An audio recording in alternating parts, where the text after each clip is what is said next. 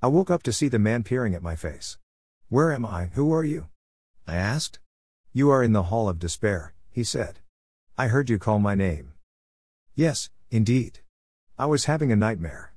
Actually, I had been living in one. Since I took the drink. It all started coming back. I had received an invitation to return to the House of Pain.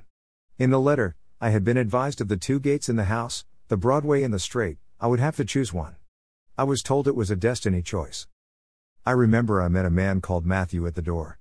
He had advised me to look for the Straight. "It is the gate to life," he said. "You'll have to look to find it. But not to worry, all seekers find," he had said. He also gave me a book. "Read chapters 5 to 7, he said, "it's all there." As I walked through the door, I saw a big crowd, and a lot of my friends. They must have invited the whole city. They were all talking excitedly about the party. I asked a friend if he was looking for the Straight.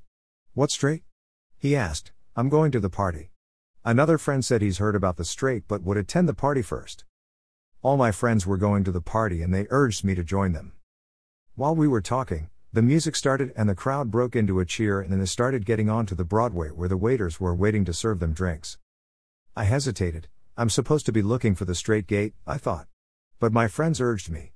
"Join us, Adam, this party is going to be rave." I agreed and stepped onto the Broadway. The waiter smiled as he handed me the drink. "I made it extra strong for you," he said.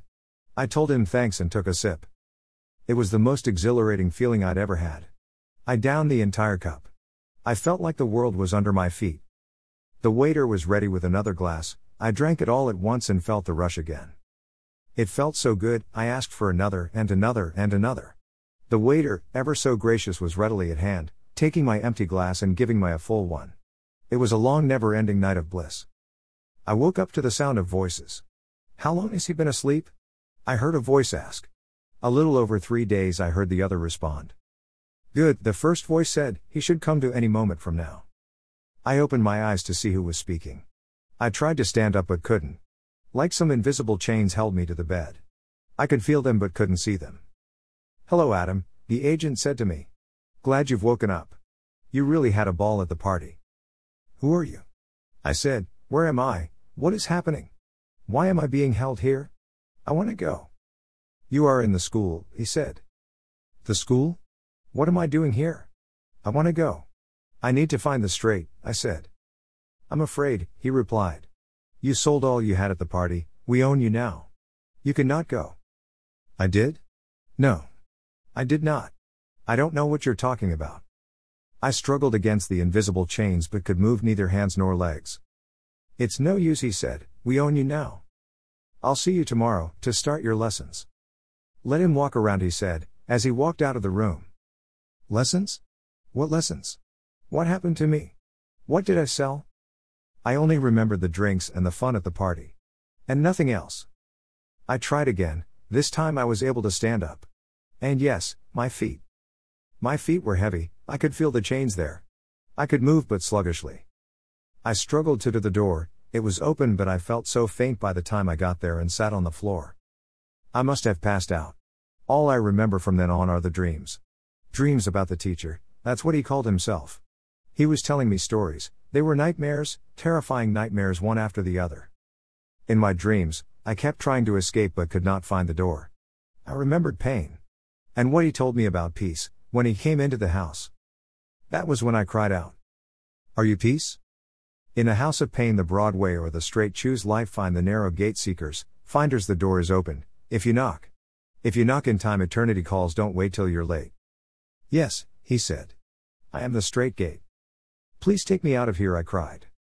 He stood up and stretched his hand to me. Come. Follow me, he said. I reached out and grabbed his hand and he pulled me to my feet. Follow me, he said as he turned and walked briskly down the hall. I walked quickly after him as he walked through a door I had not seen earlier. I saw the inscription on the door as we walked through. Life. The way of the gate of life few fighters find and leave, the strife pain is unlocked, and its prison's keys, captive now, to the Prince of Peace. I found myself again at the entrance of the House of Pain. I looked around but could not see peace. While I was still wondering, Matthew, the man I'd met earlier, ran up to me smiling. I see you've met peace? And found the Straight gate, congratulations. I wondered how he knew. And good, he continued, you still have my book. Indeed, I looked at my hand, I was holding the book he gave me when I arrived at the house. I wondered how come. Study it, he said, you'll learn more about peace. Thank you, I said, as I turned to go home. So glad to have escaped the house of pain and the hall of despair. I had many questions, but I knew they would be answered. I felt free and happy. I remembered the last thing peace said to me. Follow me. I clutched the book. I will, I thought. I will.